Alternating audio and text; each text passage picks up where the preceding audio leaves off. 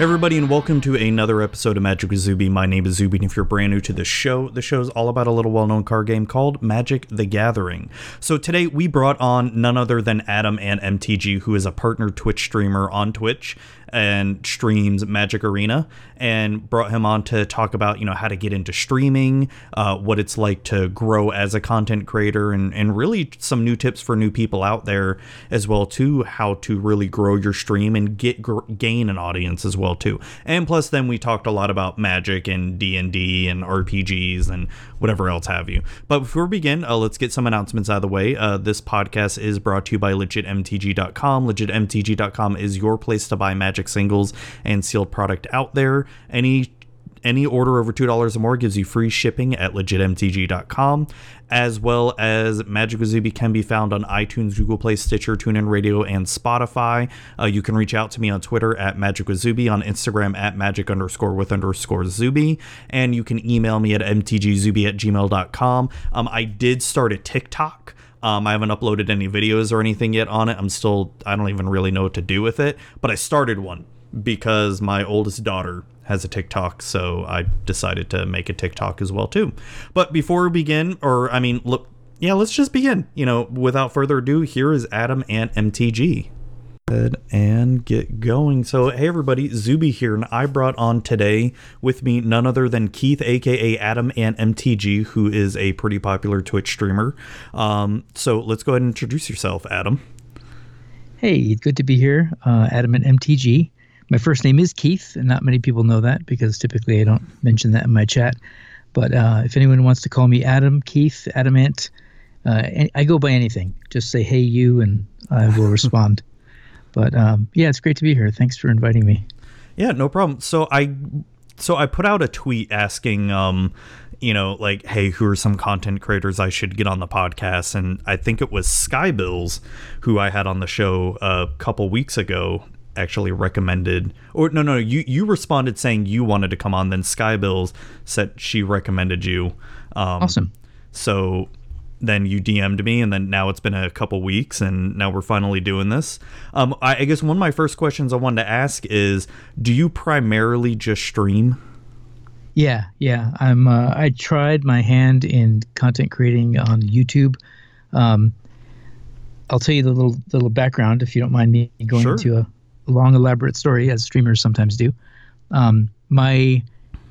My journey into content creation, one of the reasons I have a hard time doing YouTube content is because it's structured in the way that I would need to edit and go back. And if any of your audience knows, if you've ever set up an answering machine message where you're supposed to just say, hey, it's me, leave me a message, thanks, and that's it. Well, I do that about 75 times because I always want to edit. I didn't say it right, and I'll change it and edit it again and again. So if I'm doing something live, there's no way I can edit it. So whatever I mispronounce, or if I say something wrong, or I just go with it because I know I can't correct it. If you give me an opportunity to actually produce something, and I will never get it off the ground. So kudos to all the YouTube content creators that are able to be comfortable and happy with their result and not constantly want to change it and edit and change. And so the few times I've done YouTube, I just clip something from a stream and put it up. Recording and is just really hard for me because I always want to redo it and make it better. So I guess that's sort of why streaming is just, I kind of forget about it. I do my thing and I'm done. I don't go back and chop it up or make compilations and all those things that would be really fun to do. But I don't have a hard time being okay with the finished product. Like I need to ship it to someone and say, you do it, you edit it, and I'll trust you. But No, I definitely understand that feeling. I tried my hand at doing YouTube videos as well, and it's just like you said, it's not only the editing gets so time consuming, it's coming up with ideas, and just having my biggest factor is the time to do it. And it can be a lot of fun, it can be rewarding, but it can be so draining as well too. That's why I prefer podcasts, because it's just sort of I record and then pretty much done. I do some finishing touches on the audio and that's about it. Yeah, it's a different medium where it's, I don't know, more, I mean, I guess genuine in a sense that, you're not editing. Like, I would be the greatest Magic player in the world if I could edit only my victories and show everybody how brilliant I am. And instead, on stream, I end up, fumbling into really terrible, lines of play. And then, it's natural and it's good in one sense, but sometimes people are used to a high percentage, like you're used to things that are polished. And when you don't see that polished, it gives you the genuine experience of the Magic, player, where you have ups and downs and good luck and bad luck, and you see all of it when you're streaming. And sometimes that's great for some people, and some people come in and they're instantly like, "You made a mistake. I'm out." You're like, "Wow, I know, right? Pretty harsh." But yeah, I've been streaming for just under 2 years. I'll be 2 years in April. Oh, and nice. Magic Arena is my primary game. I've occasionally gone to other games just to try it out, but the audience isn't really there and the engagement isn't there because if I'm playing like a shooter or RPG or doing something else, I'm focused on that. I'm not just bantering. With Magic, I've played so much over the years, I can kind of banter and talk about the plays, and it just feels more comfortable because I feel I've done it for so long that I can. I think the experience is good for streaming, while other things maybe not. I'm not so much of a screamer, or like if I do a horror game or a jump scare game or something, I don't have that personality that lends to a fantastic experience. So I don't know if I'd ever be good at those types of games on stream. So I don't know. It's to me, it's interesting, the different personalities and what attracts people. For me, I started streaming kind of low key, just like my regular personality, and that my audience appreciates that, while other streamers can be a little more, excitable and more interesting for the entertainment aspect. I think of myself as someplace you can just relax and maybe learn something about Magic and just have a good time in a casual sort of environment. No, and that's good because just like you said, it's playing to your strengths and finding out, what is good for you. Because I'll be honest, a lot of times where I stream very rarely, and it's not very scheduled. It's just pretty much when I want to. And one of the things I notice is I almost feel like sometimes you have to put yourself on, like put a show on for people. Sometimes that can be exhausting, especially, after I just got done with work and whatever. And a lot of times with streaming is you sort of have to at least be engaging, talk your plays out and talk with the audience. And then times where I just don't want to, and and that can be a little bit tough too, especially if you try to put on a personality like that. No, but the few times I've caught your stream, it does feel very relaxed. And the thing with streaming Magic is it sort of lends itself to talking with the chat, because they can not only help you with plays, but say if you're doing a draft, like, hey, pick this instead. Right. And, maybe help you see some lines of play that you didn't see before. Absolutely. Yeah. I really feel that always being open to conversation or open to different ideas, because Magic is such a diverse and amazing game.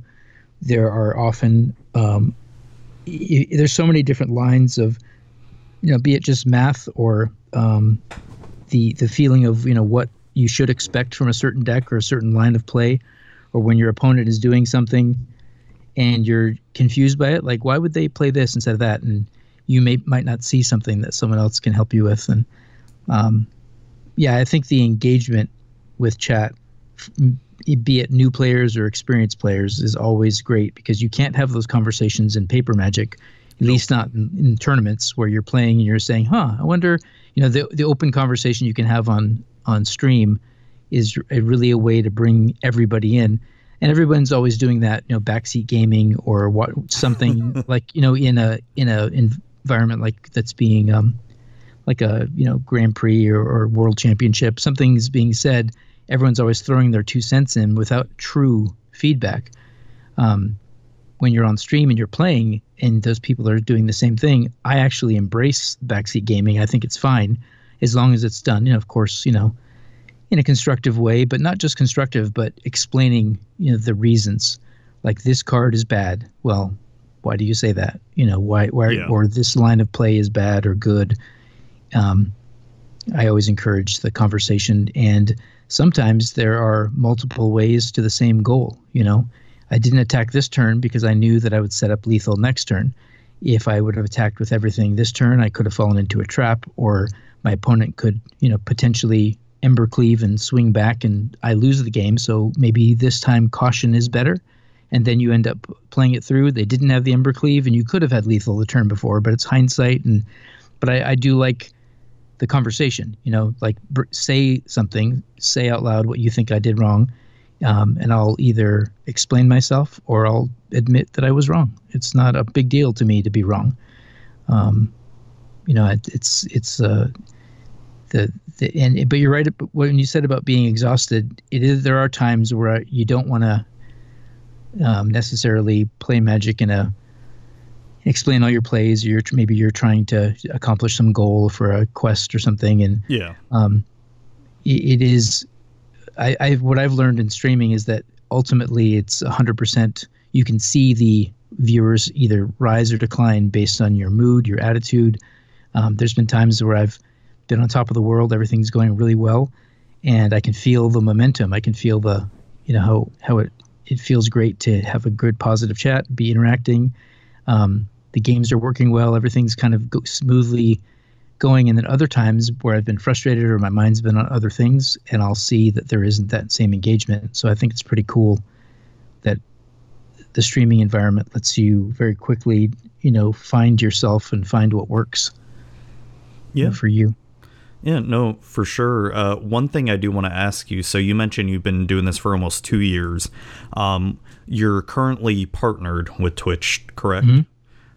Yes, I am. So and one of the things that I mentioned in that tweet was there's just so many Magic content creators coming out now. With the release of Arena, it sort of exploded, right? Because before Arena, when it was just Magic Online, there was very few Magic streamers out there. And you sort of knew who was who. And even minus the streamers, you really knew a lot of the YouTubers out there, the podcasters. I felt like I had a handle on sort of the who's who of everyone for content creation. But now pretty much I don't know who anybody is anymore. It's getting to a point to where... I found this one YouTuber, I don't remember their name, but they had like 30,000 subs, and I think they're primarily a streamer, and I had no idea who they were, and they're not in that circle of people I follow, obviously, and you sort of look at the front page of Twitch, or the page, the Magic the Gathering page on Twitch, and there's just so many new people out there. For people who are wanting to get into streaming now, especially just focusing on Magic Arena, what's some advice you can give them out there? That's a great question, and it's actually a pretty interesting story. I started 2 years ago, and it was not there was never like a ramping up. I didn't do a lot of research on what streaming even was. Obviously, I watched a few streamers doing other things, but they were mostly podcasts and like watching D&D, streams. That's really what got me sort of into the technology, and I got my streaming software with the intention of doing a Dungeons and Dragons. We're gonna have to talk some D&D soon. Yeah. So I'm a longtime D&D player, before Magic even. I started Magic in '93, but I was playing D&D prior to that. All right, I got to make a note of that because we will definitely have to talk some D&D. But awesome. Go on. Yeah. So we'll definitely get into that because it's really what kind of brought me to this place that we are now. So with regard to streaming, so I jumped into it sort of, it was like sort of a secondary thought. I was teaching my friend, my best friend Scott, who has been on before, and he's the only VIP in my channel. For those of you who want to be VIPs, you have to know me since I was 12, and that's my criteria. Anyways, so Scott and I was streaming just to show him the game and give him some tips while he was learning from scratch. He had never touched the game. And that suddenly I just had more and more people come in. And because I was teaching, I would just tell people, oh, I'm just here to teach my friend how to play Magic. And they're like, oh, what's Magic? And it was early beta arena. I get in on the program like I think the first wave or the second wave, pretty early. Nice. And so I was just kind of doing my thing and just talking to him through plays, and suddenly it started growing. People started asking more questions, and new players would come in and what's this and how do you do this, and eventually even at that time it was really a small group of people. So some of the staff from Wizards, Chris Clay, who's the number one designer, the lead designer, he would come into the chat, and of course they were trying to kind of feel out the community and get some traction under their brand new game. And I don't think they even believed it would be as big as it was or it became. Because I was in early and I was doing a lot of networking, in the sense of visiting other streams, seeing what people did that I liked. So to kind of back up to your question, what are some good tips for new streamers? Well, that's the number one thing, is find out what people are doing, find out what the popular people are doing. And it's not about copying them, or it's just about seeing what their formula is. And their formula typically is engagement. That's the number one thing that streaming is so unique than other forms of entertainment, is you're not just doing something while people are watching, you're doing something and you're interacting with the viewers. They want you to play a certain deck. You can tell them yes or no. You can do what you want on your stream. But if there's enough people asking for something, maybe you should, talk to them about it and give them, and there's a lot of people that enjoy limited, and that's not my favorite way of playing, but I do have, an opinion on limited play and why I don't play as much limited as other streamers. And if anything, I'll direct them to streamers that do play a lot of limited, and because I don't believe you can be everything for everybody. You have to do or provide content that you're comfortable with and that you enjoy. But there's nothing wrong with, talking about it. And so just find your audience and find what you like to do. Be genuine in that. If you want to be the number one constructed player, then go for it. If you want to be a great limited stream and that's all you want to do, just let your audience know and be, listen to what they like. Because maybe something that you're doing that they, they'll help you. They'll tell you what they want you to do and what they think is great. And I think that engagement is the number one tip. The second tip, and probably one of the more important ones, is to have your setup tested and have a good mic. Have when people are listening to you and they're listening to you through a headset microphone plugged into your USB and it's scratchy or grindy or doesn't have let someone that you trust, a friend of yours, listen to you from across, from a actual, not from the same room you're in. Have them listen to you on Twitch and let them, be honest with you about your quality. If your quality isn't up to speed, you might want to find out a way to address it, because that's the first thing. Someone will make an impression and they'll never come back if they don't like the way that, your music is too loud or whatever, So, you also stream without a webcam. And how important do you feel that having a webcam or not having a webcam is important? Like, do you find that to be important for people to see your face? I mean, with your success, have you ever had a webcam? Let me start it. No, never have. But it's a really interesting thing. And I think that, in some ways it does improve, because what I was talking about, connection, the connection is people looking at you, even though it's micro expressions, but there are some very important qualities of human interaction that have to do with webcams or seeing someone. And I don't think that's not lost on me, for sure. However, the interesting tale is that I was studying, and I still am studying, voice acting. Been doing that for maybe 4 or 5 years now. Nice. And that the entire art of voice acting is how to express yourself as an actor in audio only. and either and because that was a skill that I wanted to keep improving on, one of the very first things that that you learn is to use your voice as the communicator, and that's takes a lot of practice and skill to do that.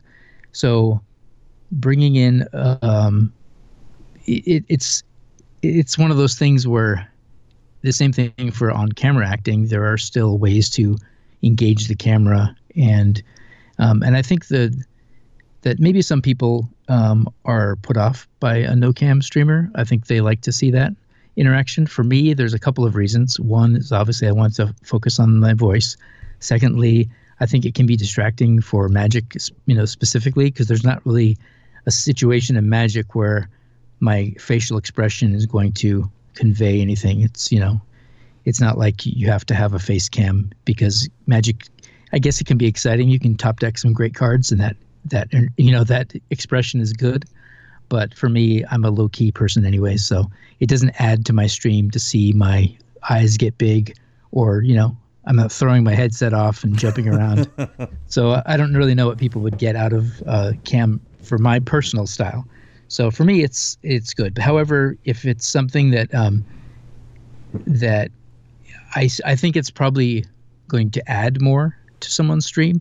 So if you have a choice and you don't want to stream cam, I don't think you have to be successful on Twitch. However, I do think that more people expect it, and maybe even more, I think maybe people expect it. So I would say go that way if that makes you comfortable, but ultimately it's what you want to do. Okay, that's some good advice. The other thing that I sort of want to, I guess, ask you is, growing your audience. It felt like you sort of started at that perfect time with Arena, where it was the open beta or the closed beta, whichever part of the beta it was. Closed. Yeah, the closed beta. That's right. And you're right. At the time, there weren't a whole lot of streamers doing it, but for someone entering now with so many Magic Arena streamers, what are some other ways that you could give some advice to grow the audience? Because a lot of times now, especially with a game like this, there's so many people doing it at the same time. How do you grab that sort of share of the audience when? Yeah. I mean, I know a lot of times it also kind of depends when you stream, because everybody's going to go towards like the top streamers first off. They're never going to go to the bottom where there's only one or two viewers and all that. So what's some advice for someone like that? Yeah, that's great. Great questions. I think the I've been through ups and downs with regards to schedules and things like that. I had some really great opportunities early. And it's, double-edged sword, I guess. Great opportunities, and then I was unemployed for a while. So what that gave me is more time throughout the day to find, an audience in different time zones. One thing is to not be limited by your time zone, for sure, because people from all over the world will stop by my stream from, Australia to Germany literally it's global. And people will spend their mornings with me, or they'll spend their evenings with me, and whenever they have time. And at one point, my schedule was so much more wide open. I attracted people from so many different time zones, and then once you get someone, they'll try to find you again. They'll put their notifications on, but some people are like, "Hey, it's 6 a.m, and I just woke up, but I've got things to do, or I have a job, or whatever." So I think you have to be willing to accept that there's going to be potentially a global audience that you can reach. So that's number one. And that means that you have to find a time where that global audience, maybe there's another popular streamer who starts their stream or ends their stream. And it is about finding that time that works best. But because there's so many streamers now, I think there's well over 800, which is pretty remarkable, because when the first streamer event, there was way less than 100 streamers, and they were reaching out to people that were not typically Magic streamers. They were bringing in, they were attracting as many gamers as they could, as many personalities. I remember that. Yeah. And so it was interesting because, they wanted the exposure ultimately to the audience that these other gamers had. And some of the gamers were, longtime Magic players, but they never wanted to, they weren't interested necessarily in streaming it, or they came from MTGO or whatever. But I think I guess from my story was I did start at a smaller pool of streamers, so I did get kind of grabbed a chunk of the audience. But where I felt things really changed is when they brought the MPL in. They had contracts with, however many was it 60 or 30? I don't remember how many. It was like 32, I think, or yeah, it might have been 32, 64. I couldn't remember the exact number. I can't remember either. But it might have been 32 people, which they gave them. They were like, "Hey, you're a streamer now." It was part of their contract, and it was very different. Some of them embraced it. Some of them were already into streaming and they already knew kind of how to approach it. Others just sat in front of their camera and played Magic and didn't say a word. And it was interesting because I'm from the paper competitive Magic, and it's a very different world within streaming it. So, but that took that was a huge chunk of the viewer, the audience or the viewership that we're now going towards, world champions. And why wouldn't they watch a world champion play, Yeah, that's true.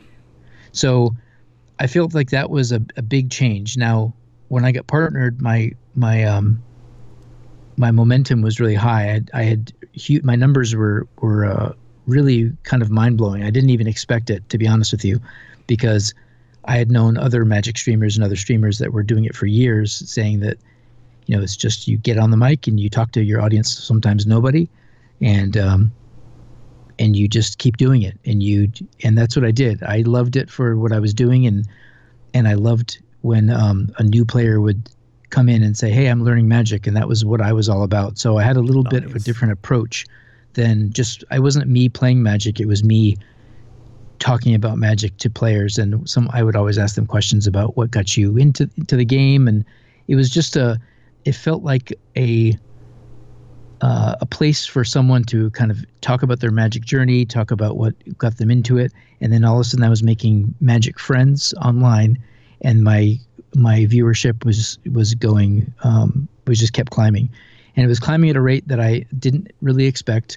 I got partnered pretty quickly, and then just after that is when the MPL came in. So I think that a lot of things fell into place perfectly. So I don't think that my talent or my ability to, I wasn't trying to figure out how to be big. I was just doing things naturally. So as far as advice, like specific advice on how do you grow in an environment, is I don't even really know. I didn't have a plan. Now there's things I would have done differently, and things that I recognize now are sort of shortcomings that I can talk about. Sure, because I think my growth, I think I could have taken a different trajectory had I paid attention to some things. One of the things is pay attention to not being afraid to monetize your content, because and that's one of the things that people in general struggle with when they're getting into something new, is they always feel this underconfidence of, well, I'm not big yet, or I'm not as good as someone else, so I'm not going to monetize my content. Like let's say doing simply something like deck techs. There's a person in my chat that says, "Hey, I'm new. Can you look at my my deck of a whole bunch of cards I threw together?" And you look at it and you go, "Yeek, you've got a lot of different things going on here. Can we talk about that?" And they are getting genuinely advice. They're getting advice. They're getting information to help their deck improve. And if they're willing to listen, some people aren't. Some people just want to show you their stuff, and then they get mad when you ask them questions about it. But I try to be open with that. I try to say, okay, what are you trying to do, and where's your thinking with these card selections and choices? And again, I'm not trying to be, I've had more experience, so I'm going to tell you what to do. Yeah. But I want to maybe unlock the way of thinking and say, if you're trying to accomplish, a creature-based deck, well, you only have 12 creatures. They're good creatures, but maybe you need to figure out, how to, if your main objective is to attack with creatures, you need to put more in, and maybe we can look at your mana curve and the types of creatures that synergize well, and have that conversation so they go, okay, I see where I want my deck to go, and then you can come to a conclusion together. But still, that's time consuming. One, not everybody in the chat might be interested in that conversation.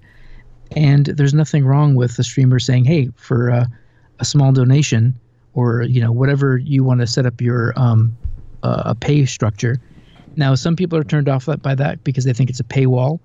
I think that if I was interested in learning a new game, and I ask someone who is a streamer for a certain advice that's very specific to me, if it's not just a casual conversation, maybe it is worth asking for something for that, because that is value, and value should be, I think value at some point it should be okay to ask, but I've never done that. And I think that looking back at a pay structure, there's also some like value to like some sort of a queue where you say, okay, everybody, like Nox does a brew queue where he sets up, if you want your deck to be played on stream by him, then he's going to put you in a queue, and there's going to be a certain structure to that. Yeah, and I think that's good. I don't think there's any problem with that. But new streamers will often not want to do that, and again, I've never have, and I think that's something that I would have changed much earlier, and develop some sort of a program, a tier list, some way to offer value to people who want to pay, and still offer something for people who just want to come in and chill out, because they can still observe all that and gain, knowledge and information. But does that make sense? I mean, yeah, no, for sure. And I don't think it gets talked about either. It's people a lot of times don't want to throw these things out there because they feel little, the audience will be upset, because I know if I suddenly said, hey, we're going to do brew queues and stuff, I think my audience would be surprised because I've never done it. So that it would be a shock. You would be like, oh, well, now we have to pay for that? That's weird. And then it might turn people off. It might get more people interested to put their brews up and be excited about, on Wednesday, I'm going to, showcase your deck. Maybe it gets more excitement. I really don't know how it would turn out, but I think it would be more positive than negative. Yeah, you bring up a good point with just monetization, because it's sort of a weird subject, because now that actual content creation can be a viable career in sorts, it's not only, I mean, it's just like being in the entertainment industry, being an actor or anything like that, right? Trying to be a comedian, it's viable but really hard to get started. Right. You sort of look at the path of a comedian. They're not going to make any money for years and years unless they're like super funny right off the bat and they're perfect at comedy, right? Right. And same with streamers. And not just streamers, but just content creators. Unless you hit the lottery and make that viral video or that viral stream somehow, you're more than likely gonna just keep chugging along with little to nothing to show for it. And I'm not saying that's everybody, but it's a good chunk, because I think a lot of people expect, the YouTube money or the Twitch money will just come easily to them. No, and it's not. It's a tough journey. Like, if that is your goal and you have the time and patience for that, more power to you. But I think a lot of people are misconstrued, or there's this misconception that it's easy to get into, and they think it's going to happen quickly. That's exactly it. It's really something that I've observed over the years, and it's one of the things that I do, if you're not aware, is I'm very open to self-promotion on my channel. I always let people know, hey, if you stream and if you have YouTube content, or you do anything, I don't even limit it to Magic or anything. It's if you have something that you want to share, I tell them, drop links in my chat, and it's brought me a lot of really interesting attention, because some people, and I know where the intentions are pretty quickly, and I trust that the audience does as well. So I never protect myself in the bubble of, if you're here, this is what you're here for. It's me. I'm the most important thing in the room. Yeah. I say that if anyone wants to give this a shot, be a streamer, get out there. I encourage them to try, because it is very difficult, and I always make it very clear that the audience will make it really. They'll make a decision really quickly whether you're the person or you're not the person. If they're ever going to watch you again, it's usually done very quickly. So while I suggest people try it, and I promote anyone who comes to my channel, although I don't endorse everyone because I don't always get a chance to see their streams, right? Yeah. Their content might not be something that I enjoy, but I don't believe that I should shield anybody necessarily from the opportunity. If you want to be, any type of stream you want to throw out there, do it and see if your audience catches on. Like you said, comedians, there's a lot of comedians, the most successful ones are the ones that really get comfortable with their material, and it makes it so genuine, and it connects to the audience, and the audience gets every joke. They're on the same wavelength. Everything is brilliant. That comfortable comedian that just seems like they're just talking about their life on the stage, they've most likely practiced that so often that it seems natural, but it's the farthest thing from natural because they've written and edited and changed those jokes and the deliveries over and over. And that is something, we as streamers, I mean, I've probably said the same thing over and over. Sometimes my delivery is higher energy or lower energy, and sometimes I feel like, I nailed it. That analogy was really perfect and crisp at that time. And then I say the same thing over again, 3 streams later with maybe a different delivery or a different, and I do, intentionally think, what's working, what's not working. I'm kind of editing myself, constantly and trying to improve my delivery on things. But it's really interesting how the people that come into my stream who are like really excited that I'm offering the opportunity to self-promote, and then other ones will just disappear and I'll never see them streaming again. I don't know what, I think being not necessarily consistent, but being, having a schedule or getting out there over and over and over, and not taking one stream as a win or a lose, or one stream as you're going to have bad days or you're going to have a bad interaction with chat.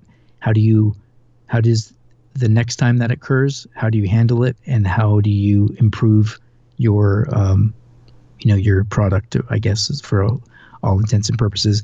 And to feed off of that, the other thing is it is a product. It is you're delivering something. And I think with that, people don't typically think of it in the way that if you were running a business, a brick and mortar business, like a store of whatever sort, if your mind is in the same place as if my stream is my store or my shop or, where I deliver my product, then you have to think of every customer who walks in, how do you approach them?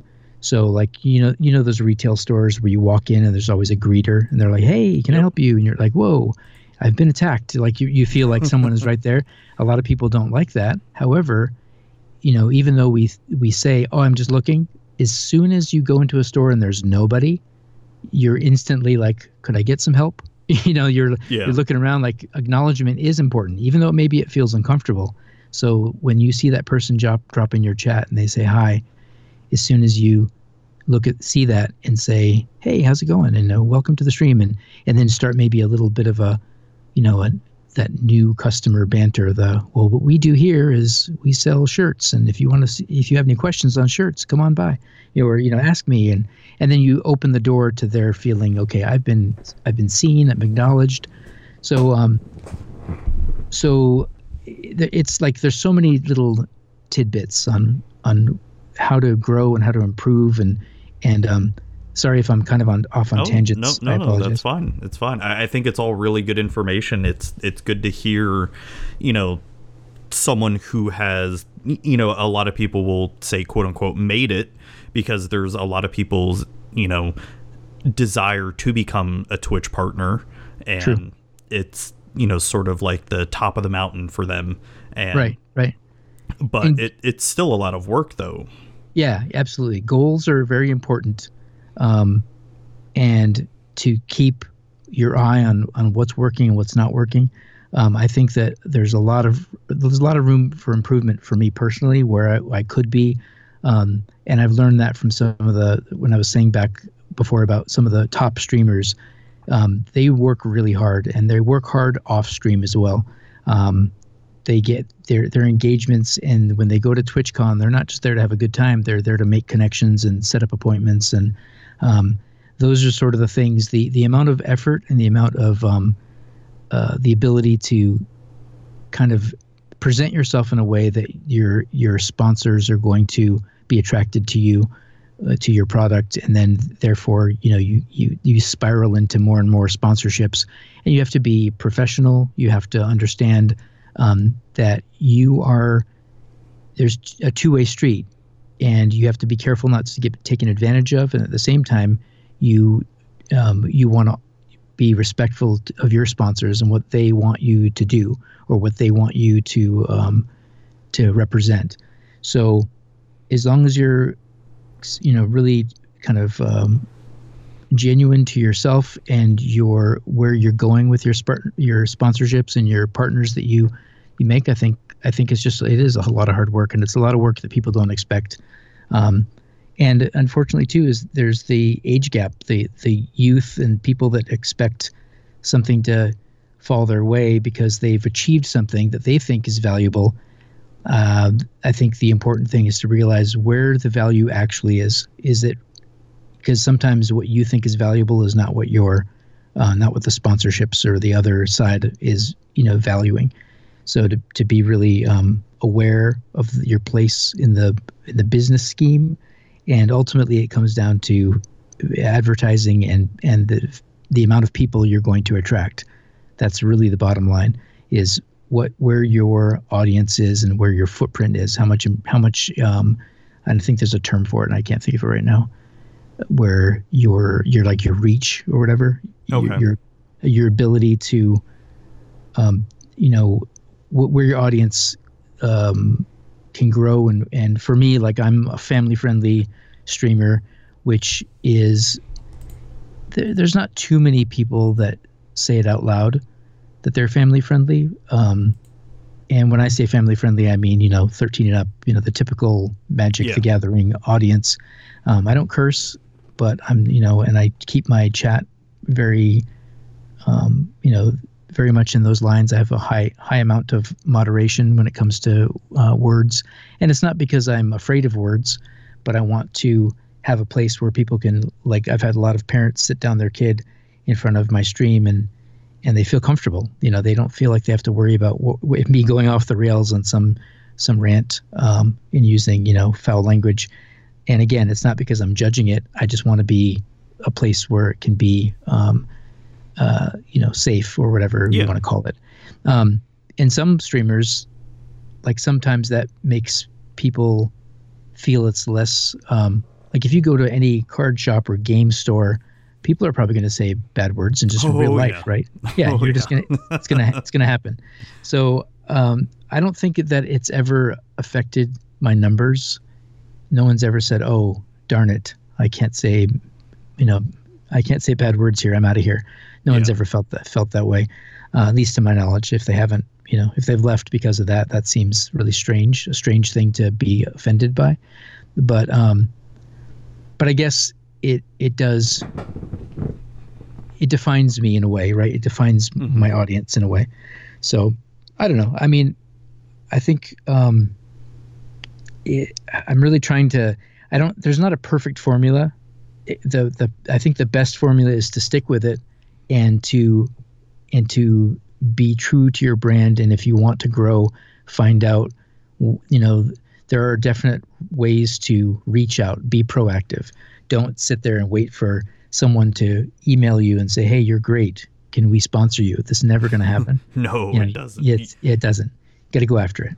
Yep. That's one thing I quickly learned doing the podcast, because when I was like 10 episodes in and I had decent downloads and all that, and thinking, oh yeah, the sponsors are going to start coming. Nope. I had to reach out to so many people until I finally got that one yes. Mm-hmm. I don't know how many no's. And you bring up a good point where when you're not streaming, and even podcasts, right? Even when I'm not recording a podcast, there's still a lot of work going on behind the scenes, and there's just a lot of networking. There's interacting on Twitter, and I think there's also maybe a misconception when you're on social media a lot and just even interacting, with people feels like it's not work per se. I mean, it's not. I don't want to say like, oh, all my interactions on Twitter are fake or anything like that, but it's also, I'm trying to show people that I'm genuine, when I do self-promote my stuff, that I'm just not self-promoting. No, I actually do interact with people on Twitter and on Instagram and all that. And I mean, that's part of networking too, and it's on top of all the other crap that goes on behind the scenes. That's excellent. And then, like when I talked earlier about letting people self-promote, one of the tenets, the main core tenets of that, being generous and giving people, that I think is a little bit. I've had some interesting conversations. I'll throw it out to you and let me know what you think.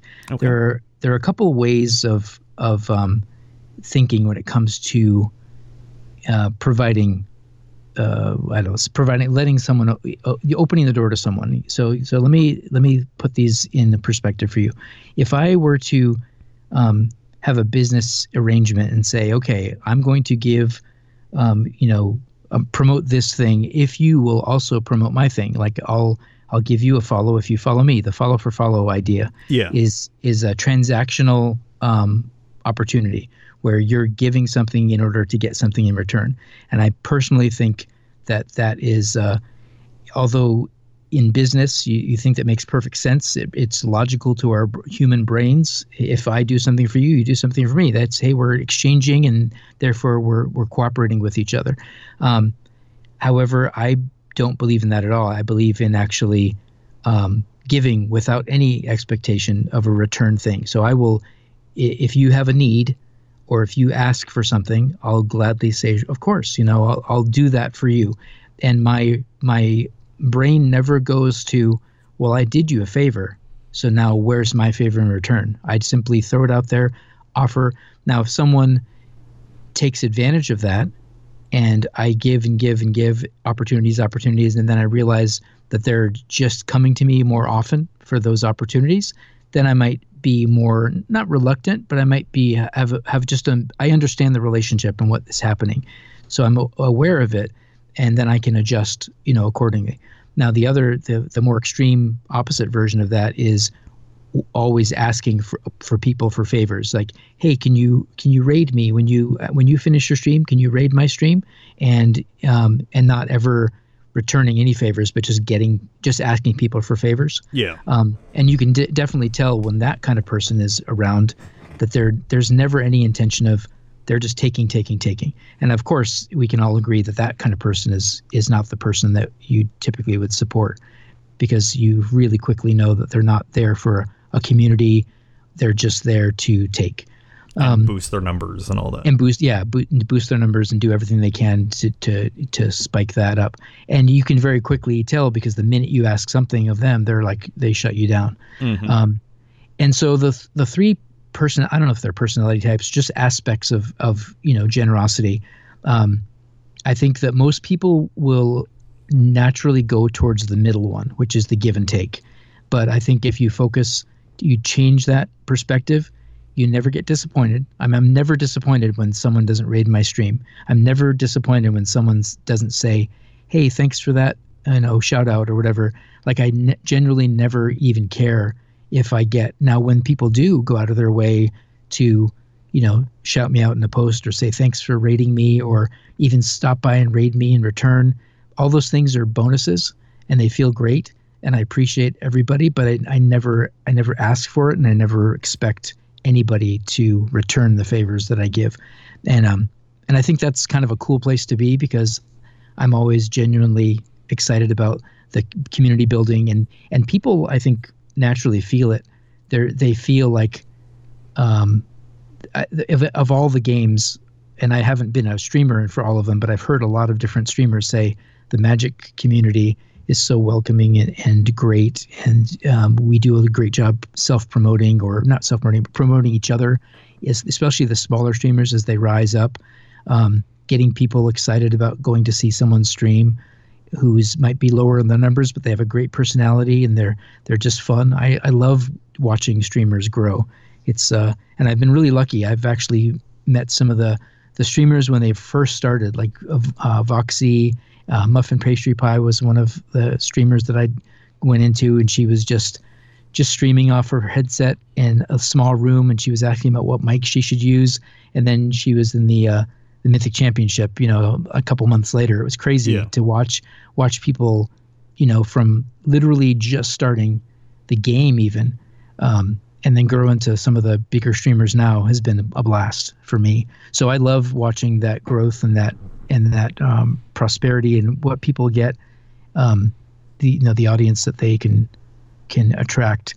But for me, that simple fact of generosity without expecting anything back, for me was a big reason that I believe that I both watched success and I grew as well with that mindset. And that's good to hear. It's I try to do something similar. I definitely don't probably do it as much as I used to, is definitely try to help the smaller content creators. I mean, I'll be honest, I'm not a big content creator by any means or anything, but it's one of the things that I always want to try to help out with, is help smaller ones out. And whether that's just by retweeting their stuff or giving them, a subscription on YouTube, or giving them, or if they ask my advice on, like, hey, what'd you think of this video type thing? I'll gladly try to do it if I have the time. And it's something, because I understand, I've been there. I feel like I'm comfortable with my brand at this point, to where I know what my podcast is and isn't at this point. I feel like I've grown and I've settled to where I want it to be. I mean, obviously I still want it to be bigger, of course. And, but I have to be realistic with my time commitment on it because of, my job and family. And so it's, I that's part of what my other tweet was trying to get some newer content creators out there, like such as yourself. I consider you newer. I agree. And it's also maybe try to get some smaller ones out there too, just to, even if that gives them a little bit of a boost, and it's not much, but it gives them that confidence and all that. Hey, that's awesome. Right. I'm glad I could provide that, for them. And, that gets me excited to help out as well too. One of the things I wanted to ask you, and I think you briefly sort of mentioned it. So you mentioned you've been playing Magic since '93. Have you always been a competitive player, or what's sort of been your Magic journey?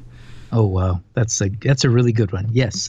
So I started, I was really lucky to start Magic in Southern California. There was a couple game stores that were, sort of the home of many of the early players, the early competitive scene.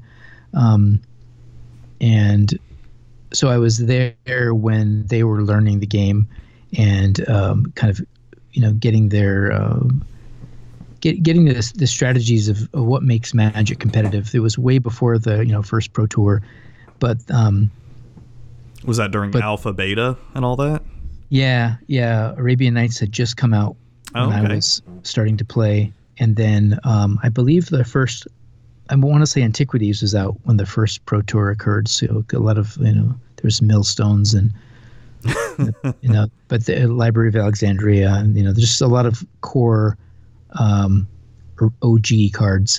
But so I played casually with friends first in kitchen table Magic where we didn't know the rules, and then we started going to the game store, and there wasn't necessarily judges, but there was still a structure, and the people around you, you did play the game at a higher level, and it was about winning.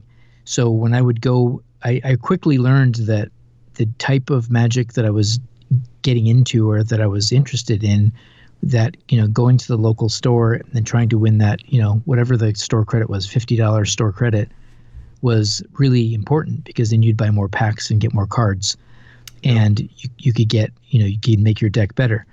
And so going to the game store on Friday and having the whole week to tune up my deck was a very different experience. My kitchen table friends started disliking playing with me because I would try to end the game in 3 turns, and they were like, "Hey, we're trying to play Magic. We're trying to enjoy ourselves with these playing pirate ship in your deck was a fun thing to do, but you'd never dream of putting that in a competitive deck." When you started, did they have the you can only have 4 of a single card in the deck yet?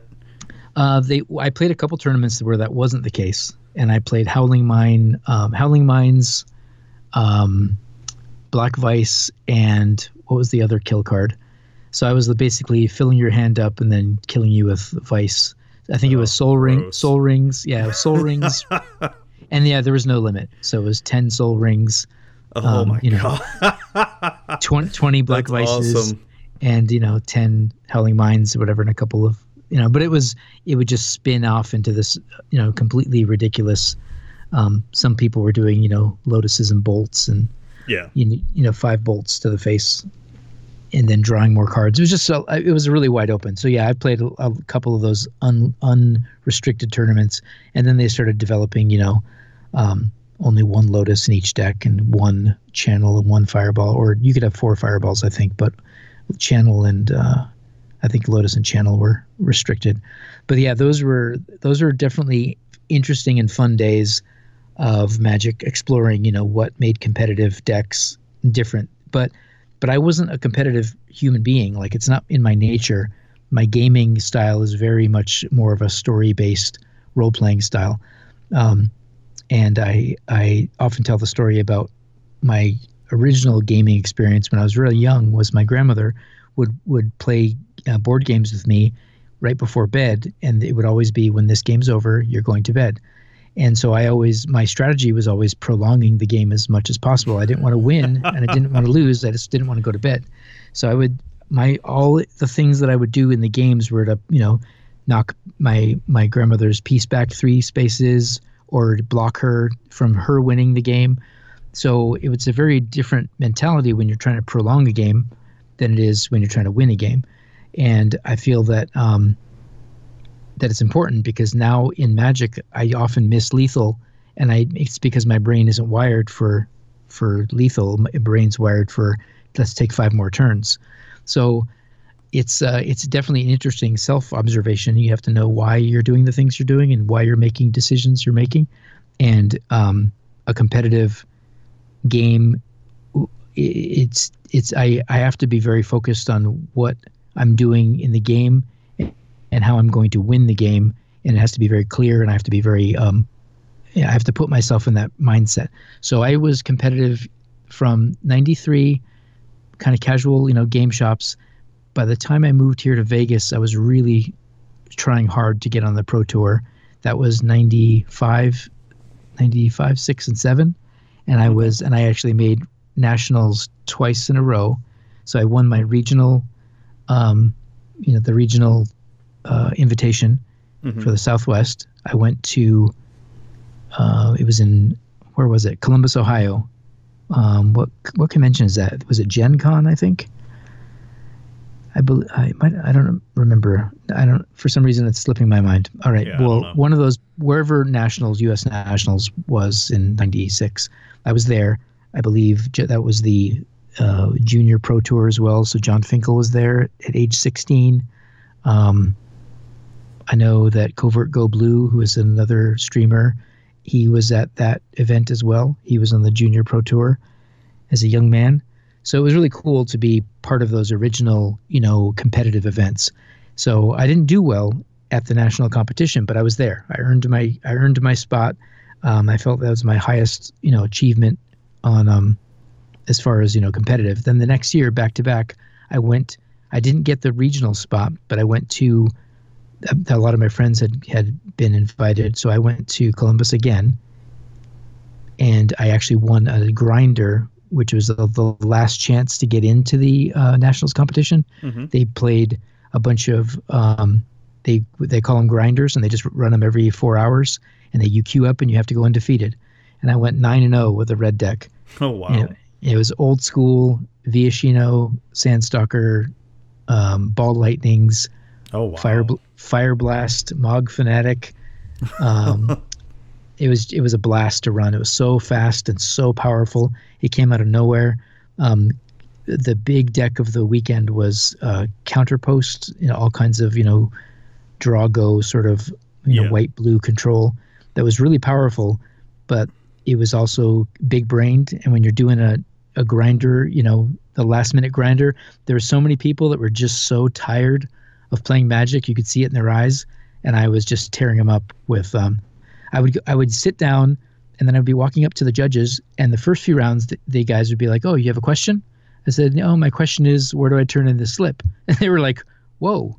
Like literally, people were still shuffling, and I was winning so quickly. Oh wow! And at that point, I just started getting up, and they're like, "Yep, put your win list right over there." I'm like, "No problem." And it was just, it was a joke. I was tearing through people so quickly, and yeah, I went 9-0. And then the funny part about feeling so confident and feeling I was on top of the world, everything fell apart when I actually got to the competition. I was literally probably last place, but it was a great experience though. It was fun to be there, and the highs and lows of Magic and competitive Magic and Paper is really, really exciting. And I got to see, like I said, some of the best players in the world. Randy Buehler was there with his Necro deck. The list of players that I met in the competitive Magic scene was really long, and I'm lucky to have been part of it for so long. But I was never on the Pro Tour, and that was like my claim to fame was 2 back-to-back nationals, just getting there. But nice. But yeah, that's kind of where it was. And then after that, I life and family and had a kid, all these things, and that's the turning point back to Arena is where I think it exposes Magic to players that have families and lives, and yes, they can't go to the game store, right? So Arena does give an opportunity for players to either return to a game that they loved, but they can't go to the game store anymore, or they're just not in that place in life, and you can still be competitive. You can still have a great time casually. There are avenues to improving your game and getting on these big, huge money tournaments. It takes a lot of work though, and a lot of effort, but Arena opened that door to so many different players. So that's where I'm excited about that. No, I'm because I used to be, the reason I started this podcast was to really sort of journal my travels of going from kitchen player to competitive. And I thought I really wanted to be competitive, and then life and time hits you in the face. Right. And one of the things that one of my favorite formats is Standard. I love Standard, but as we all know, it can get super expensive to keep up with it, and that is where Magic Arena is perfect for someone like me, since I love Standard and I don't get to go out and play Magic all the time. Pretty much the only paper formats I even play now are Commander and Cube. So I pretty much stopped playing Standard completely when Ravnica Allegiance came out. Paper Standard, I should say. And have just been pretty much playing Standard on nothing but Magic Arena. And like you said, it's perfect. I can log on to the game at 2 a.m. in the morning if I wanted to and get like 10 matches of Standard in and feel fine. Right. Yep, that's great. I agree. And I'm the same way. I play Commander if I do play Paper. The last event in Vegas, the Magic Fest, I did a few side tournament drafts or something just for fun, but I spent my time in that command zone. And if you're anywhere near Magic Fest, the command zone is such a fun place to meet people and have some great games of Commander. And I fell in love with the format. I knew about it for years. I played it on MTGO, but it was never the same. Yeah, it's really not the same on there at all. Yeah, the interaction and the casual board game feel and I just really fell in love with the format, the wheeling and dealing and all the politics, and the casual feel of Magic is something that Commander is really exciting. I think that's one of the most interesting formats on paper, but I only have one deck and a couple of the precons. But I'm really confident that the precons give you that same feel. And they're well tuned and they're interesting. was really excited about this last batch of precons, and the new ones, hoping are. I know that the team that's behind it is really in love with the game, so I feel confident that they're going to build a very well balanced and interesting interacting commander decks, and that's a great place for people to start too. Oh yeah, no, I'm pretty excited about the Ikoria ones. I'm actually going to Magic Fest West Palm Beach next month, and I haven't been to a Magic Fest since Magic Fest Tampa last year, and I was only there for a couple hours to sell a big chunk of my collection. Yeah. And they didn't even have the Command Zone yet, because I don't think the Command Zone, they started doing that late last year, I think. Yeah. Yep, they did. And so I'm pretty excited. I'm going to try to make my way to Magic Fest Vegas, hopefully, this year, because I try to do at least 2 Magic Fests a year. And cool. Lately, Vegas. Yeah, I really want to go to Vegas. I hope so. Fingers crossed. Yeah, absolutely. I know that there's a few, obviously a lot of the streamers you go, but there's always we try to do meetups and be really, it's really exciting. It's one of the most fun things. So yeah, absolutely. Keep me posted on all the travel information. I think that I'm definitely going to TwitchCon this year, and Magic Fest Vegas I think is the only one I'm going to travel to, because I don't have to travel. I live here in Vegas. Yeah, no, that's super easy how convenient. For you. Yeah. Yeah. I know, the biggest Magic Fest of the year. You're right there, so right. Makes it easy.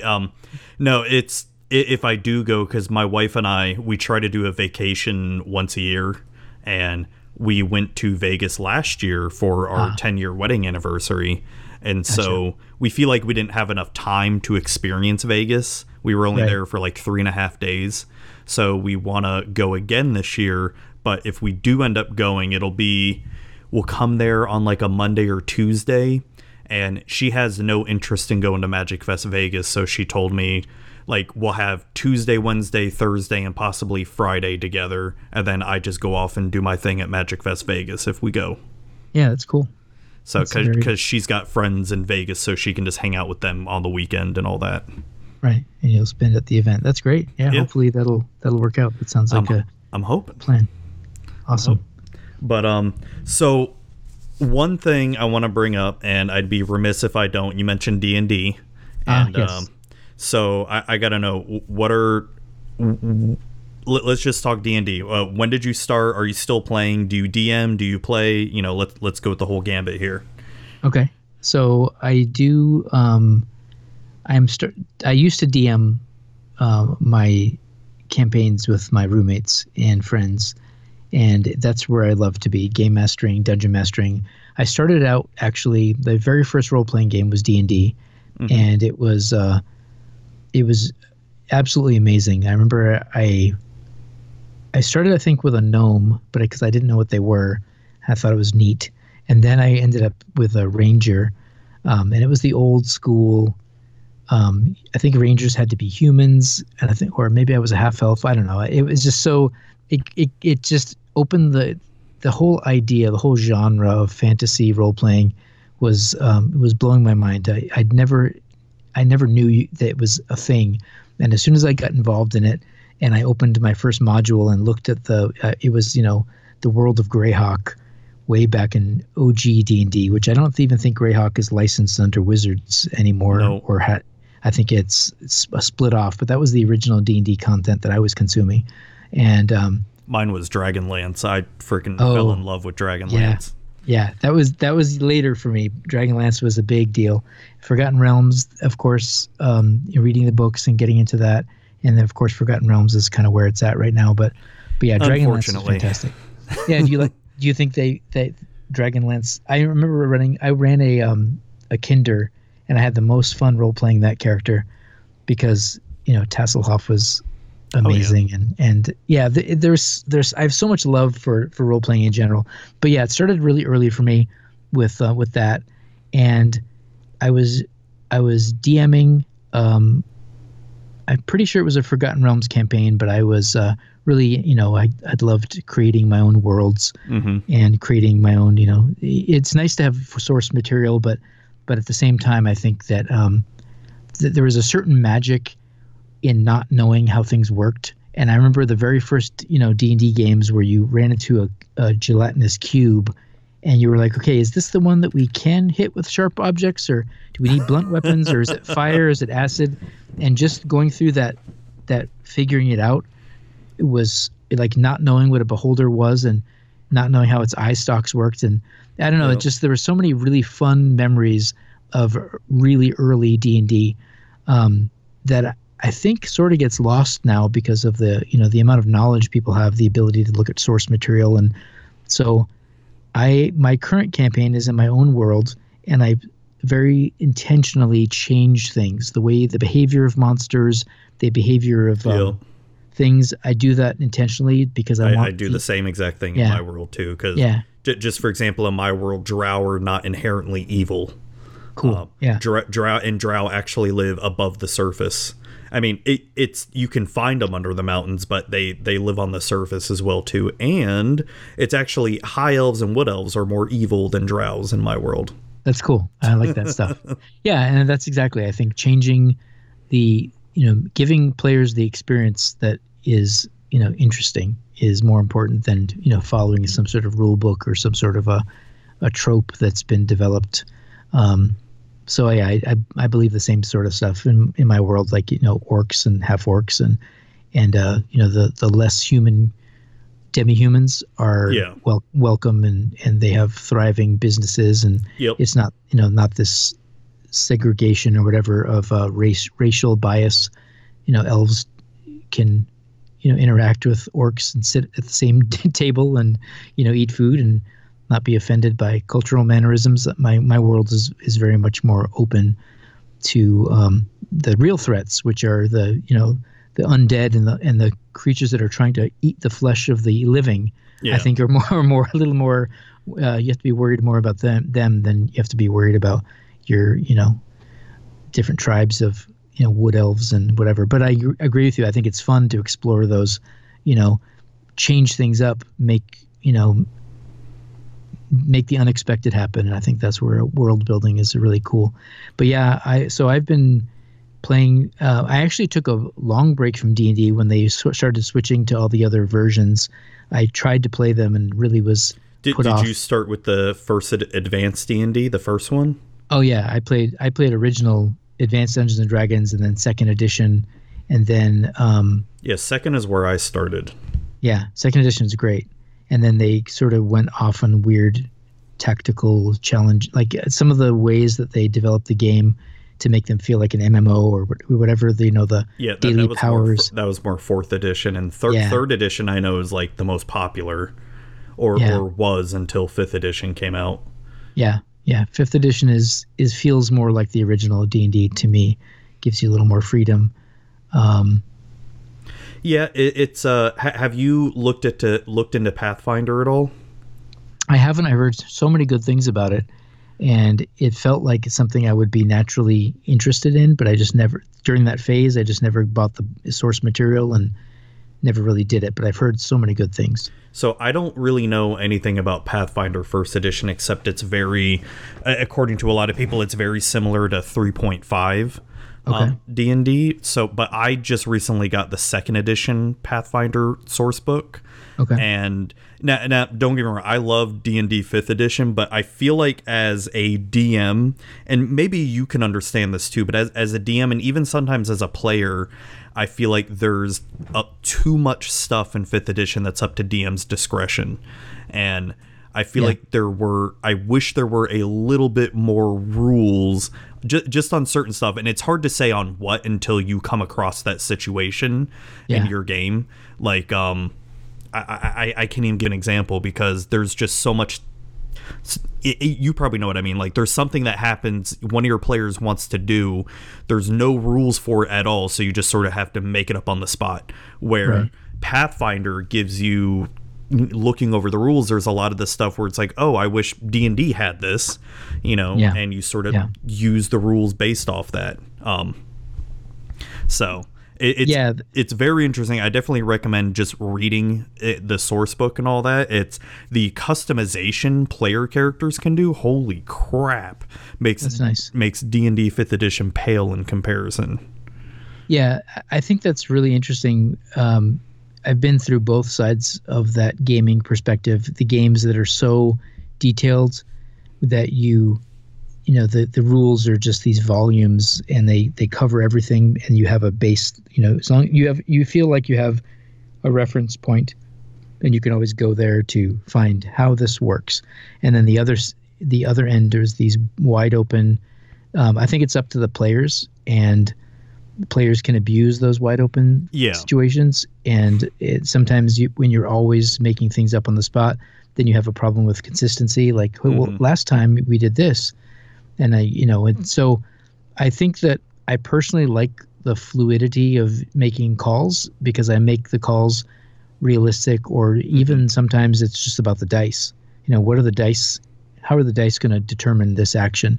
And it's sometimes hard to role play, because someone might have a fantastic idea that is so good that you just say, okay, it works, and there's no dice involved. Because sometimes the dice ruin those moments where someone has they really go outside of their, they find a really cool and creative place to be. Yeah. And you're like, oh, the dice say no. And that can feel pretty bad when it's all up to die rolls. Then you're like, then the players don't even ask questions. They just roll the dice, and if I get high enough, then I'll make it up and make it look cool. Yeah. I think that's kind of a dangerous place to be too, where you're just, you're not even caring anymore, because the dice will dictate everything. But on the other, so the game system that I actually fell in love with way back in the day was something called the Hero system. I don't know if you've heard of Champions. It was a pen and paper superhero role-playing game, and the system that they used really caught my attention, because it was a lot more stats, like 18 or maybe it was 15 or 13 stats, and those stats were so much more diverse, and they locked into my brain so much easier than the D&D stats did, that I was like, oh, I get it. Like, for Champions, there was a hit roll, because you had to make contact with your target, and then there was defenses after the hit roll. And that to me made so much more sense than armor class, because I couldn't ever get in my head how a knight or a dwarf with thick mithril armor had an armor class of whatever, and then a thief or rogue with lightning cat-like reflexes and avoiding the damage. To me, it felt like two separate things. But in D&D, it only was just, hey, it's your armor class. And so the Champions or the Hero system broke down, being hit and then being tough, and handling the hit once you were hit or weren't hit. So I think that, and then also it broke it down so many other physical and energy attacks, and it broke down your psionic, or mental abilities, your mental strength, your it had wisdom and intelligence, and it just felt more logical to me.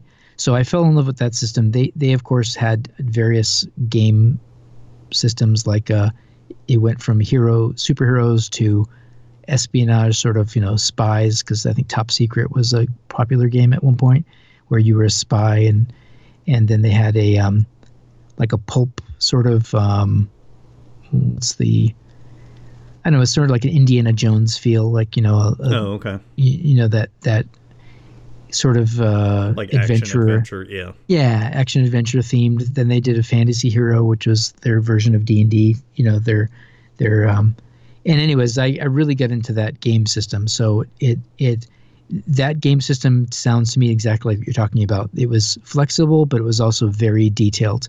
So you could make any skill, any science skill, for instance. So there was a list of suggestions, but the way they did their role-playing game is, when it came to powers or skills, you could just say, I have, I'm an undead scientist. I have undeadology, or whatever you want to call it. Yeah. And you would just say I had that skill, and then you would assign points to it to give you a die roll. So if you had enough points, you'd get a 14 or less.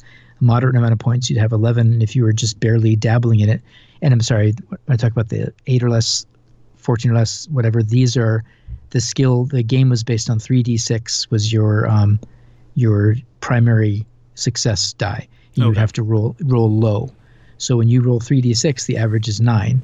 So the game system was based on, if you had a very little knowledge of something, it was typically an 8 or less success rate. So you would roll your 3d6, and generally you'd have to roll pretty good to get 8 or less, and that was your success rate. And then as you go higher, 11 or less is going to happen more often because you're going to roll 9 on average.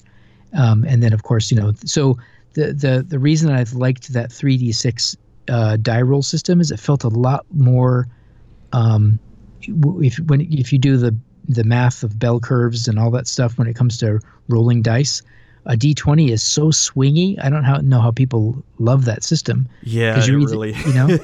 It's like anything can happen. You either swing your sword wildly and chop off your own finger, or you nail someone perfectly in their visor with your sword. But the amount of complete random on a 5, you literally have 5% chance of any result. And that to me feels so unrealistic, because if I'm an archer and I'm trying to hit the bullseye, it's going to be a lot more often that I'm hitting the target close to the bullseye than I am wildly shooting my arrow off into space. Yeah. So to me, the 3d6 system, again, back to the formula or the rules of the game fitting into what feels logical and feels right. It felt like the outcomes and your skills and your powers really made sense, and you could build a character and go in a direction you wanted, and the dice could mess you up, but the averages were always strong. I don't know. I felt like that system was brilliant for that reason. And I'd have to check it out. Yeah.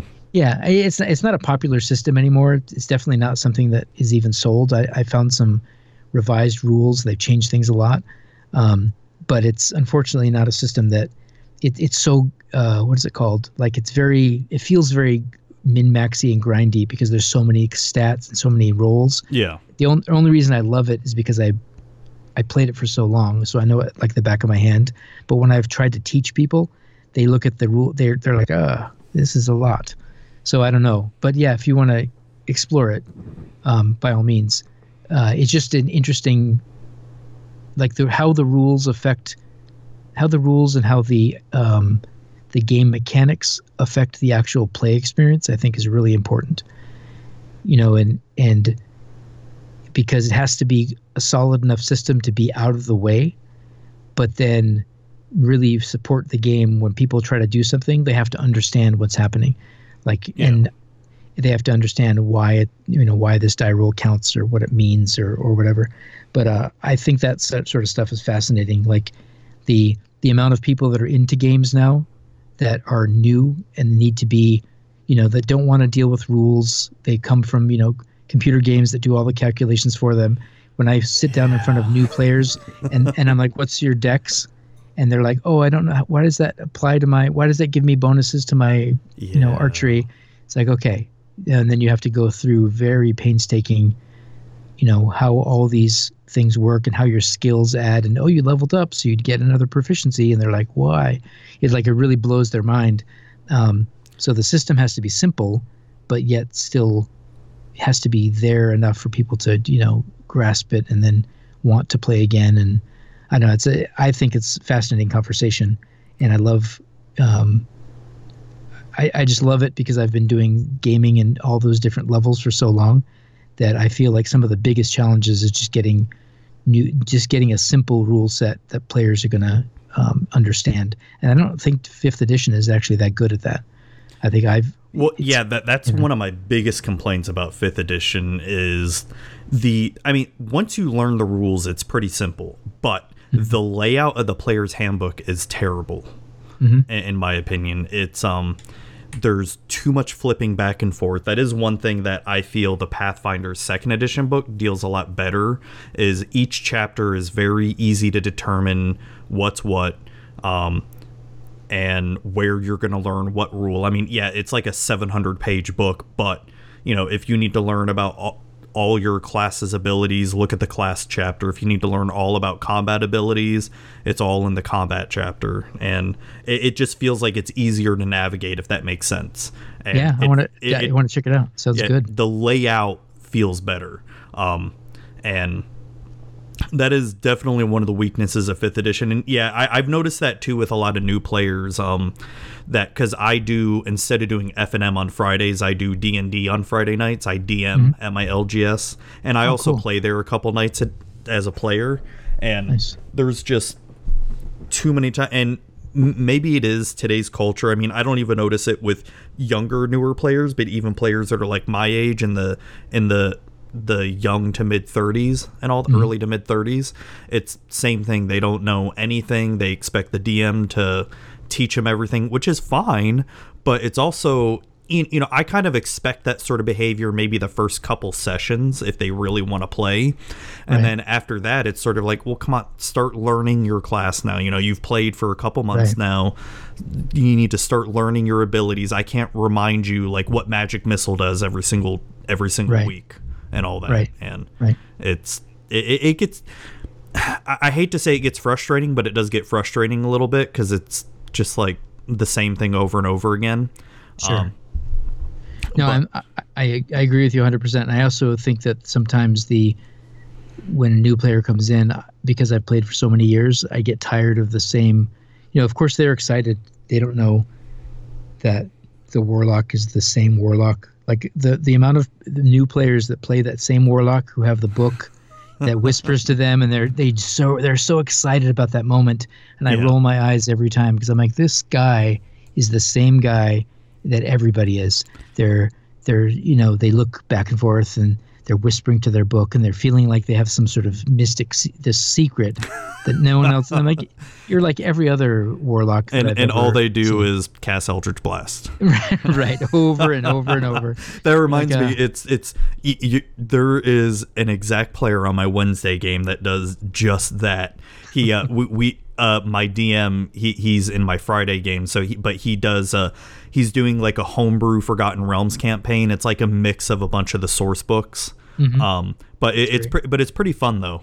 It's and we had this guy join. He made a Warlock, and of course we're all trying to be like, you know, I wouldn't say completely lawful good, but for the most part good or neutral and all that. And he comes in, well, I'm going to be, you know, like lawful evil or something, and and I'm gonna be in my Warlock. He was summoned by Asmodeus and all this. That we're just like, oh my god. And it wasn't so much that I don't have a problem with that as long as it was role played well, but he's gotten way better over the course of a year because he's actually stuck with it for a year. But at the beginning, he was just absolutely terrible. He would we'd be in a fight in a cave, and like because pretty much we only really have two casters, the Warlock and a Sorcerer. Everybody else is kind of a martial class, so we were all ganging up on this group of orcs or whatever in a cave, and he literally cast the darkness spell on all of us, including the orcs, and we're like, everybody at the table got mad, and I'm like, why would you do that? Right. Now everybody that's there, we're all screwed now. Do you understand? Right. There will be repercussions. Yeah. I think it's really, it is very interesting when someone tries to push the either the alignment buttons and expect to, you know, meld in. And I guess as a you know, there was always Raceland, and there's always the characters that work well, but you have to find that there's character connections, you know, and I think that there's different types of players too. There's players that really immerse themselves into the roles, and there's other players that are just rolling dice and they just want outcomes, or they're, you know, murder hobos. They just want to just do something to impact the world and see how things happen. And I'm always like, you know, you don't just kill the shopkeeper because he doesn't want to buy your whatever.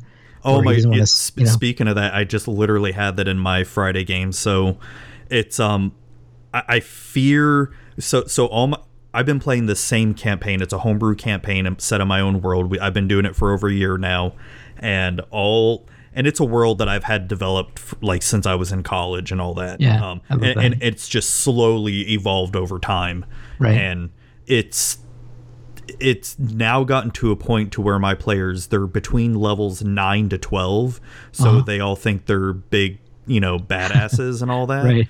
And so I literally brought them into a town, and they went to the magic shop, and the magic shop owner was like a trickster wizard or something. Like he made a whole bunch of like goofball magic items. Right. And the paladin of the group got mad at him, thinking that he was trying to like cast a magic spell on him, and it was like threatening to kill him. And I had to tell him, like, dude, I know you're lawful neutral, but you're really pushing it at this point, like being evil, where he was trying to play a prank on you, and now you're threatening to kill him. Right. And he's like, no, but you know, he's my sworn enemy or something. I'm like, dude, you're really pushing it now. Wow. And it's getting to that point where I'm noticing they're getting all cocky.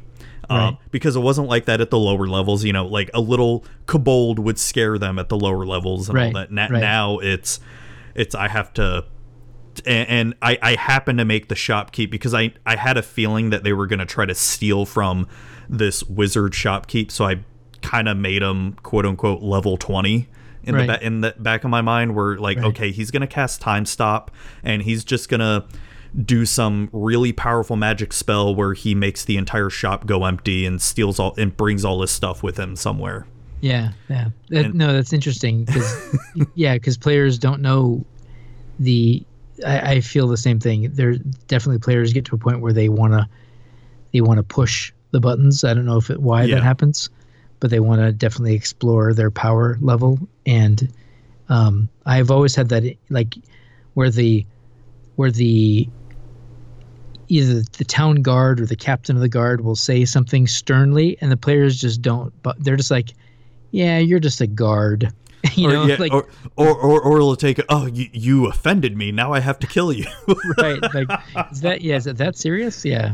Why take it to that level? Gosh, yeah. Just because you have a sword on your hip, why are you that? Why do things escalate that quickly? It's pretty interesting.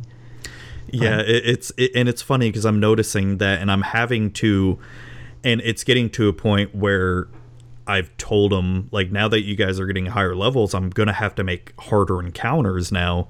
And I actually last Friday, sorry for just going on personal stuff here, but it's great. I think you'd enjoy it because so the previous week they had just fought an adult white dragon that a Death Knight controlled. And they decided that it was a very hard battle. I have 7 players. Almost all of them went down except 2 of them, and they managed to take it out. I did not make it easy on them at all. And so I decided to give them some magic items. I allowed them to keep the Death Knight longsword, but I kind of made it a cursed item. And the barbarian wanted it really bad, so I told the barbarian, all right, well, it's cursed, and every time you decide to use that in battle, you're going to have a 35% chance to hit a non-hostile creature, one of your party members. Ooh, wow. And so I decided to make a rather easy encounter for them to try to boost up their confidence, to make them feel good, because a lot of them had just leveled up, and I wanted them to feel like, hey, we're big badasses now, Right. And so I made like this. They were camping out at night, and they were on their way to this town where the trickster wizard was, and so like a group of thieves decided to try to steal from their cart. They obviously found it and all that, and it was supposed to be a rather easy battle, but since the barbarian took the new cursed sword and rolled really, really bad, almost killed everybody in the group. Wow. It ended up being like almost a 3-hour battle because of that. I'm like, oh my God. It was not supposed to be that long. It was supposed to be like maybe 30, 45 minutes tops. Wow. That's awesome, though. That's really cool. They had to figure out a way to stop the barbarian. It was just hilarious. Because he was just going hog wild with his new weapon. He didn't seem to care about hurting anybody. Yeah, fantastic. It was hilarious because he took down the Bladesong wizard. The paladin happened, and it was one of those nights. It's funny you mentioned the D20, like how you only have a 5% chance, on what you roll on. The paladin, literally, who's the strongest character besides the wizard, could not hit anything that night. He couldn't roll above a 5. And couldn't hit anything. Yeah, that's my story of my life. I'm so bad at rolling. Oh my God. And I that's got to be a DM thing, because there are literally some nights as a DM where I cannot hit any of the players except one. Yeah. And they always feel like I'm targeting them. I'm like, dude, it's just the dice. Yep. I've been there so many times. What is your opinion on concealed die rolls? Do you roll in front of the players, or do you roll behind a screen? I roll behind the screen 99% of the time. And the reason for that is, and I'll be honest here. A lot of times my players think I don't try to be harsh or anything. I want my players to succeed. I want them to finish out this campaign and story. That I don't want to do a team party kill at all. I mean, I've come super close to killing them all, and there are times where it's like, okay, I'll admit I fudge some of the rules because I don't want to kill them all, right? Right. For the story. Yeah. But and there are times I even fudge where I say I do hit them because maybe they're doing something dumb, and I'm just like, no, you need to get punished for this. But it's, for the most part, I roll behind the screen because it's you know, I don't want to do a team party wipe. It's because to me that's not fun. I mean, if I was just out to kill my players, then why, you know, I'll just have them fight beholders all day. Right. No, it's interesting because I feel like I roll out in the open. However, I do think there's value to the story. I don't want the dice to determine everything, and I feel like the players do get really cocky because I'm rolling badly, and I think that maybe that's a good strategy. Yeah, and for the most part, it's not often that I fudge the rolls or anything. It's because my players know when I'm rolling good or bad. And all that, because they can just see. I'd be the worst poker player ever. Exactly. Because they can just tell, like, when I'm rolling terrible on it. And it's funny because it's every week there's a new player that feels like I'm picking on them because I hit only them, and I can't hit anybody else. Right. That's awesome. And so, remind me, you're playing Pathfinder now, or you're still playing 5th edition? No, just D&D 5th edition. I'm just casually reading Pathfinder. I mean, I've already read the book, and there's just certain things that I really like about the system that I've sort of implemented into my game a little bit. Gotcha. Okay. Just some basic rule sets. Like an example, there's really no rules in D&D if... let's take my paladin, for example, right? He wants to learn how to break into, you know, pick locks, right? For whatever reason, you know, there's really no rules based on D&D on how to do that. Like, if you want to learn a skill that's outside of the skills you've already learned. Right. You know, I think that's great. And to me, that doesn't really make sense because, you know, as you level up, as you advance, as you get older, you're going to have new skills as you progress. Right. Yeah, absolutely. So what Pathfinder does, I mean, the Pathfinder kind of does the same thing, but the way they do their skills is based on different proficiencies. So they do it based on, like, you're trained, you're an expert, you're a master, you're legendary at this skill. So I've sort of started to implement some of the same things. Like, if they want to learn how to pick locks, maybe they read a book on how to pick locks, or someone teaches them.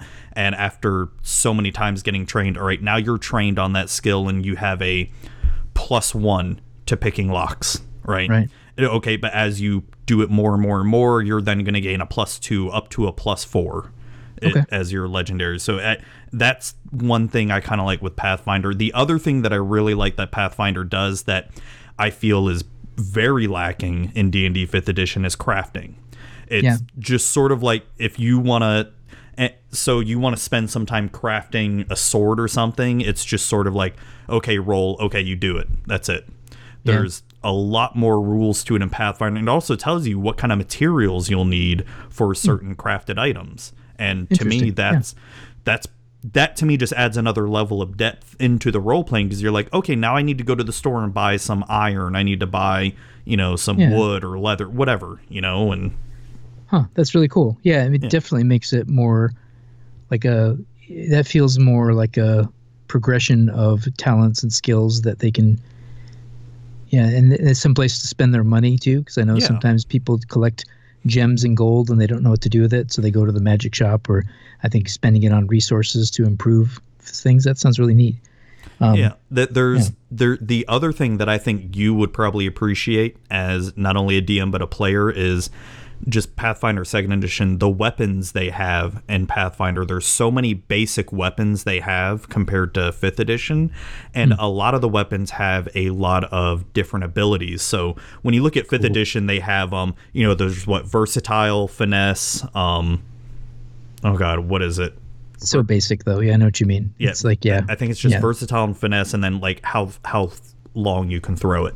Right. In Pathfinder, they have a lot of different stuff. Like a dagger has the ability to, if you backstab someone when you're sneak attack, it does a +1 to damage.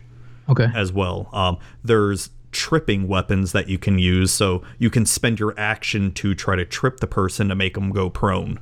Okay. With that weapon. There's a bunch of other stuff too. Those are the two that pop up in my head. And just one other cool thing that I like with Pathfinder that I wish D&D had this, and I know, and this is where the DM's discretion does come up with D&D, is if you want to customize your weapon in Pathfinder, you can do it via a rune system, sort of like blessing or making your weapon into a magic weapon. So let's say you want to make your sword do fire damage or ice damage. Okay, you find the rune, you find a place who selling the runes or who can do it for you, boom, you can get it done. And cool. And it's not just weapons, but you can do it for armor and shields. I mean, even the amount of shields they have in Pathfinder are way better than D&D, because in D&D you just have a shield, that's it. Right. Their shields in Pathfinder do a lot more different stuff. Like some shields only give you +1 to AC. Some of them you can just do complete cover with your shields, but you take an action for that. Okay. So yeah, that's interesting. Shield wall sort of techniques. Yeah. Yeah, I think that the creativity in combat is definitely with a more complex system. It encourages people to because I used to love, I still love, medieval weaponry and combat techniques, and knowing why a spear or halberd or a flail, the flail was designed to get over shields, and a game mechanic should imply that. Like, I'm using my flail, their shield is useless because that's the whole point. I'm swinging it and it's going over the top of their shield and smashing them. And those things are, when they're used in medieval combat and there's bonuses or there's like trips, like you said, that's great. I think it's really great. It makes there's a certain responsibility for the players to immerse themselves in the armor and weapons and attack techniques. I think it's fun. It really bores me when people I swing my sword. Like, I want more from the player. I want more about the attack, and I'll impact the actual combat. Like, sure, that's creative, or that's a great, you're definitely, if someone is going to jump on the table and then leap on their opponent to get that high ground, effect, and then bring their double, their two-handed battle axe down on them, that might be a dex check and then a bonus to attack, because they're doing something a little more creative and you're trying to take advantage of a situation. So I'll try to reward my players for the creativity, and then that of course spirals into more, people trying more wacky things. But it makes the games fun. And I think if a rule set doesn't give you that, then you have to make it up. But if it does give you that, that's fantastic. So I do agree with you. I like back to the champions or the hero system, they had different base attacks. You could do just a regular attack with regular damage and no pluses or minuses, or you could do what they call the haymaker, which means you're pulling back and really putting everything into that shot. So it took you longer to execute it. So it would land on the end of the turn, and you would have minuses, I think, or no, you would have minuses to your defense because you were basically standing in one place, reeling back for a big, powerful strike, but you do times 1.5 damage. So that was their way of saying, okay, we're going to let, melee characters, whatever weapon you're using, get a bigger bonus for planting your feet and really swinging hard. And there's nothing really in D&D that, that does that. It's just you swing your sword. Same damage, there's no difference, even though we all know, or a charging attack in the hero system, you could do move bys or move throughs. A move through, you ended your movement attacking the target. A move by was you were using your movement to quickly pass the target, strike on the way by. And again, it's all different variations of damage and your movement and how it impacts the dice at the end of the actual maneuver.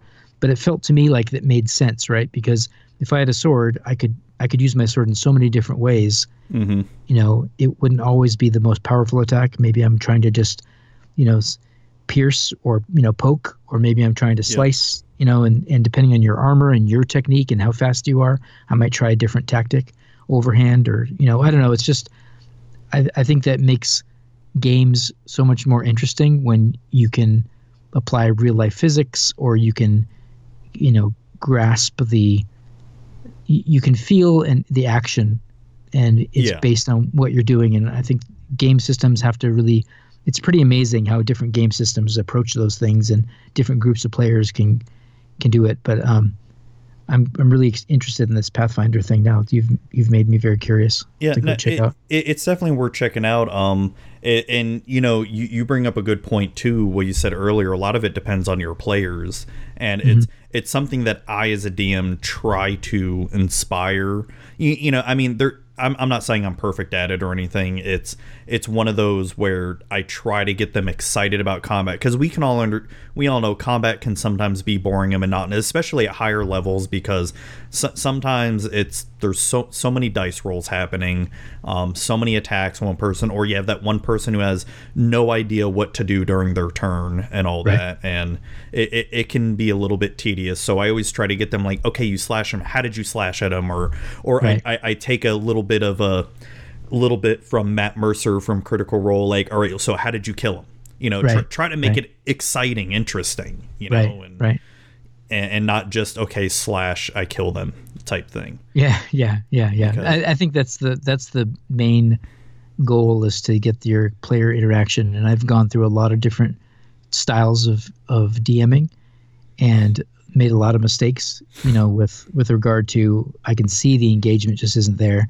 And, you know, how to pull that out of them is sometimes the most important thing. And it's something we all learn every time we do it. My new game feels a little flat because I don't play it consistently. There's been a lot of breaks and time off. So it's hard to keep the momentum of the campaign, or the little plot devices that I've thrown in from the conversation with the innkeeper. Well, now it's literally 5 weeks later, and no one remembers that. You know, they're like, you know, they don't know the name of the innkeeper. They don't know that he has a son that works, you know, for the guard, and they don't know what the you know, like those important storylines that I think are developing my game world might not impact the players at all. Because, so I think running a campaign successfully and having a group of players is not, again, it's those things that they seem easy. When Matt Mercer does it, it seems like everybody can be the best DM ever, but it's a skill, and the ability to get the best out of the players is really, really fun and challenging, and it's a lot of work. Well, let's be honest here. When it comes to Critical Role, the players are also doing a lot of work as well too. It's right. I mean, I know Matt Mercer's in charge of the world and making the story and all that stuff, but if he just had players like some of the ones that I've seen, it would not nearly be as exciting as it is. True. And I've actually just started watching Critical Role, only the second campaign. I tried getting into the first one, couldn't really do it. But I'm on like episode 9 or 10 of the second campaign, and I enjoy it. It can be fun.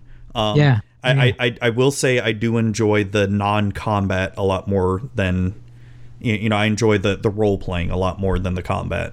Right. It feels like their combat is just like, what in the world is happening? They're but their role playing is top notch. Their character immersion and their storylines, you know, like you said, they nail it because they're all professional actors. You know, being a voice actor starts with your character development and understanding, you know, even if it's the Arby's commercial that you happen to be lucky enough to be the voice of, there's a lot that goes into that voice and that character. And, you know, it doesn't have to be a video game.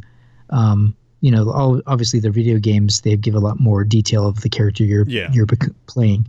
But even the smallest role, you know, the 10-second spot of, hey, go to this movie is, you know, knowing your audience, knowing who your voice is. There's so much more that you don't think about on the surface that impacts your ability to get that role or get that job. And people that embrace voice acting, or, you know, all of these everybody on Critical Role is a professional voice actor.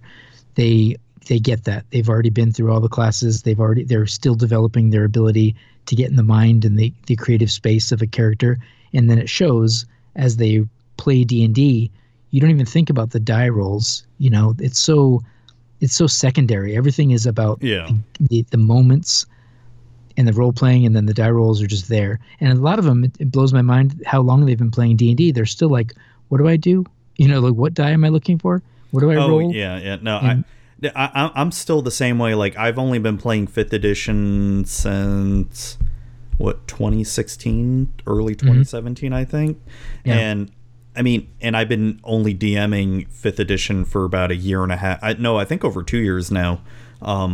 And, I mean, there's still so many times I forget rules. I mean, I don't remember every single magic spell does. I mean, I'm the same way with magic. I can't remember every single thing. Of course, with it. It's I have to read the spell for sure. Yeah, but no, it's so I understand that. So, do you get to play D&D at all? No, I don't have a.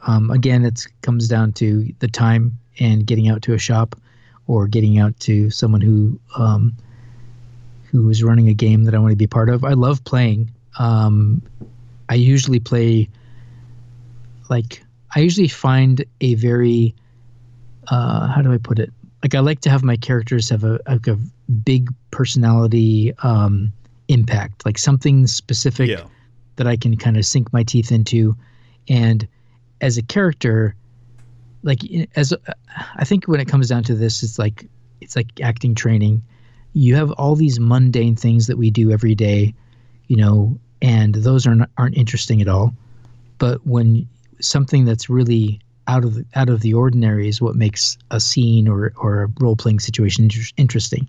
So I like to go for those out of the ordinary, wacky, wild things. So the last character that I really had fun with was he was elf nobility, but his because he was sheltered and lived in such a perfect world, one of the rites of or the coming of age story was the father and his royal council saying, okay, you're done here.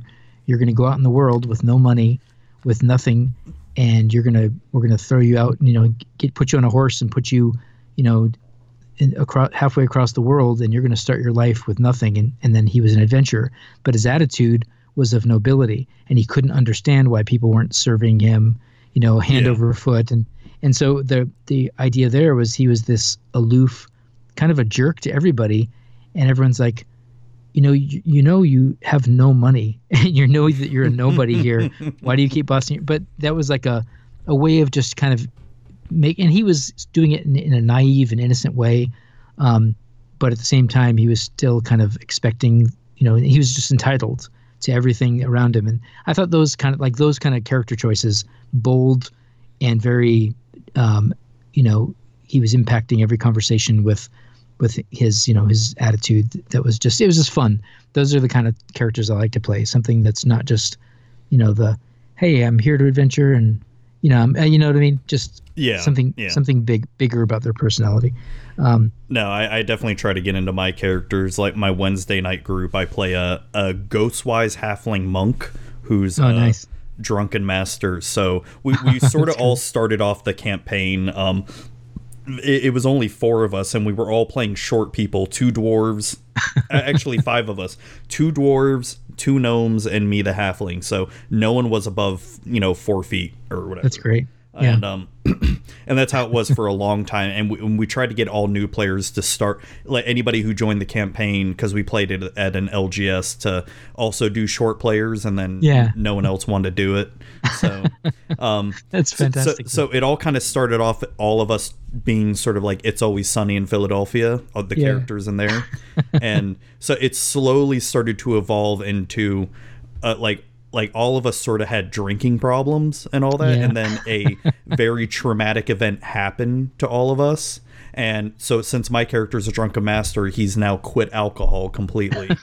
And that's great. Me and the other character, me and one of the gnomes, and she's great. She's a great person. Our characters got married. She actually kind of forced me to get married to her character. And So she wants to consummate the marriage, but my character is a virgin and has no idea what to do. Right. And so I'm all just like, and I don't play like the, studious monk and all this. I play like a goofball monk who's super into martial arts and all that as a kid and all that. And like awesome. Learned from a wandering monk that used to came to town or whatever. And so, it's been adventures like that. And I can tell some of the other players get annoyed with us because the original players there were all super into role playing as well too. And some of them just want to do combat all the time. And so we're just sort of like, so I can understand why they might get mad because the DM does maybe play more to our backstories and all that stuff. And we've told the other players, like, when you guys don't come up with anything, what's the DM supposed to do? You know? Right. Yeah. That's a big factor in the experience. And I try to, when I sit down with them, when they're building their character, one thing I try to do is get a thread or something about their lives or their background that I can weave into the actual campaign. So that way they have, but you're right. If they don't take those threads or if they don't, they don't input anything, then I end up just saying, okay, well, someone who is more enthusiastic or is trying really hard to get their backstory investigated or whatever, then I will, but it is an interesting balance that you try to provide the good story. And sometimes stories develop for certain characters that just kind of feel good and they work and that you're going with it.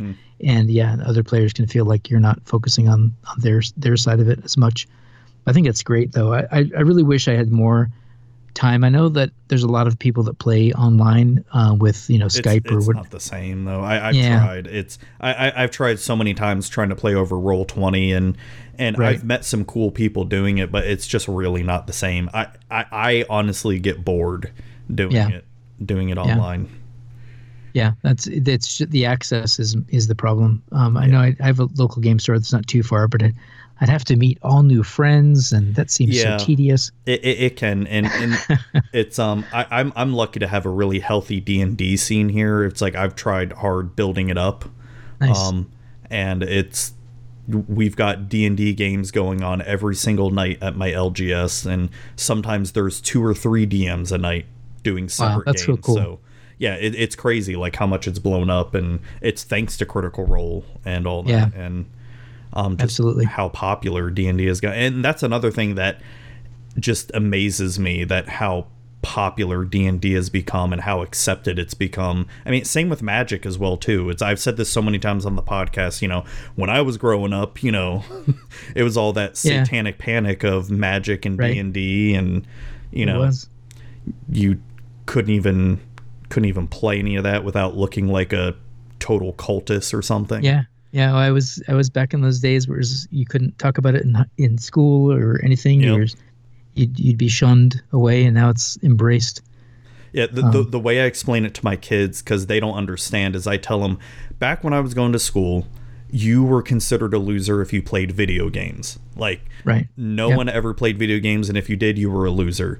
But your friends who played video games, if they found out you played Magic or D&D, you were considered a loser in their eyes. So it was sort of like this hierarchy of, the cool popular kids, the kids who played video games were losers, and then if they found out you played pen and paper games or tabletop games, oh my gosh, you were even more of a loser than they were. Exactly. And they don't get it. They don't understand. No, it's very different now. It's pretty interesting. And it's great because, my oldest daughter she was a part of a D&D club at school last year and played some D&D there, and we'll try and play at home here. That's awesome. And it's just me and the 2 girls, and my wife was a LARPer for a long time. Awesome. She used to LARP Vampire the Masquerade. That was my jam. I love that game. I haven't played it in years and years. I think the last edition I played was 2nd edition. I think it was fun. I'd love to play it again. I need to get the new rule books for it. My shop just started carrying Call of Cthulhu, and I've always wanted to play that. I've heard nothing but great things about it, and so I'm going to be picking up a player's handbook of that just to start diving into the rules for it.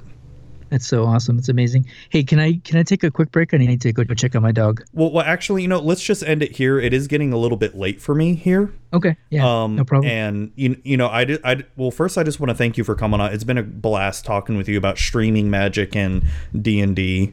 And thanks again for taking time out of your day for this. And where can people find you if they want to find your content? Adamant MTG at twitchtv.com. I don't really know exactly. I mean, I found some really strange. It's really hard to find me on YouTube. So if you go to my Twitch page, you can actually find me in the panels below. Okay. And I have a link to my YouTube and Twitter account. But the Twitch page is probably the best place to go. So okay. Adamant MTG ADA. There's not case sensitive, so should be easy to find. And yeah, I've had a amazing time. Thank you so much. I really love the D&D Pathfinder role-playing conversation. That was really a great turn because obviously I'm MTGA content creator, but it started with my love of role-playing. It really did. Oh, the reason I got into Magic was because of, it had those fantasy elements and it was quicker and, easy to play, but all those fantasy playing elves and elvish archers, and yep. My first decks were based off of. And actually, it's an old school thing, but my very first Magic deck was based on my cleric in second edition D&D. So I had like Flame Strike, and it was my fireball spell, and I used the Dancing Scimitar from Arabian Nights, and that was my awesome. Blade Barrier. That was my Blade Barrier. So I'd say I cast Blade Barrier and I dropped my Dancing Scimitar. So, and of course I had Healing Salves in my deck. It was red-white, so Boros colors, and I had every spell that I cast or in Magic was based on a spell in D&D. So that's it was really awesome, really fun. Kind of, and it's so funny that now Wizards of the Coast and Dungeons and Dragons, they've melded together. Yeah, but back in those days, the Ravnica book and now with the Theros book coming out, I'm so excited about that. Yeah, it's super exciting, and it's funny because that was where I started. Yeah. So the fact that it's coming to fruition now in the official capacity is blowing my mind, because that's exactly what I would build decks based on D&D characters. And so anyways, hilarious. it's really cool how it all kind of comes full circle. But yeah, thank you so much for having me. Thanks for the great conversation, and I look forward to. I have to go back to your library of content creators. You had mentioned Skybills because I met her at my very first. I love her. She's great. Yeah, she's such a great person. I met her when I was I think streaming for 5 months. So I was barely affiliate. I went to my first TwitchCon. I ran into her. Didn't know who any of the streamers were. I was just trying to make friends and meet people, and I got her a card. And then and she was like, that's the other part. They're so welcoming and so kind, giving me tips on, I was sitting there with 20 people on my channel, and she's helping me, giving me tips, talking to me about streaming. Yeah, she helped me out. She convinced me to do a speed running stream, and I did a little speed run of Super Mario World a couple weeks ago, and I'm probably going to do it again. I don't know when. I need to. That's my one thing with streaming is I don't have a set schedule, and and if I feel like if I set a schedule, then I'll feel obligated to do it and then start hating it. Yeah. I'm the same way. But I think you're right though. Just the people that are encouraging and give you the support and the confidence to get in there. I've been so happy with the community, and it's always nice to meet new people and realize that there's people starting and people that have been doing it for a while, and being just reaching out and meeting new people all the time. So you giving me this opportunity to meet your audience and people that don't know what I do. We didn't really talk too much about the real underlying theme or brand that I have that I feel is my. A matter of fact, I was about to end my stream yesterday, and then I got super motivated because all it takes is someone to come into my stream and say, "Hey, I'm new." And I'm all over it. I love the new player experience. I think you sort of showcased that because, you talked a lot about new players and Magic, but you also sort of mentioned a lot in D&D as well too. And it seems like teaching is your big thing. Yeah, I love it. Yeah. That's and I find myself not even I think it's kind of a daunting task, to get into a conversation of how do you teach someone Magic. There's not one place to start. There's so many places to start. So I try to be conversational with it, where I find out what the player needs or desires in a game. And I really feel that no matter what your background is, if you come into Magic, there's so many different ways to enjoy the game. And I love connecting that to the player. So yeah, that's usually, I guess that's my biggest piece of excitement. Is that's personally what I find rewarding, is getting someone to feel the same fascination. And it's, some people say it's a dangerous obsession because Magic will consume you, right? It'll consume your life and your energy. But if you have it, just to me, it just offers so much. And so does role playing. We talked about that, the amount of the storytelling and the value people can get from just coming together. I think you nailed it when you said it's all about that personal experience. And even though streaming is, across the internet, it's not as personal as going to your local game store and engaging people. You can impact a lot more people. So yeah. I think the reach that streaming has in that interaction is pretty good. But there are times where there's no new players out there, and I'm just talking to people that have played the game for a long time, and you have to change your your tempo or your pace of streaming. You got to change your conversations, because you have to interact with who's in the chat at the time. But I do love new players. I think that's, if I could find a way to market or to get more new eyes on me, I think that's what would be my favorite thing. But right now, all we have is, word of mouth and, things like this, like the podcasts. I can get, hopefully people interested in stopping by and just saying hi and walking through that process. So if anyone out there, I guess in closing, for people that are listening, if there's a player that maybe a friend or a family member isn't into Magic because maybe you're so immersed in it and they think that it's too complicated, because I've been there a lot of times with different games. If you send them my way, I try to do my best with the, answering the really, the initial questions and kind of taking that time and patience to get a new player comfortable with what Magic is all about.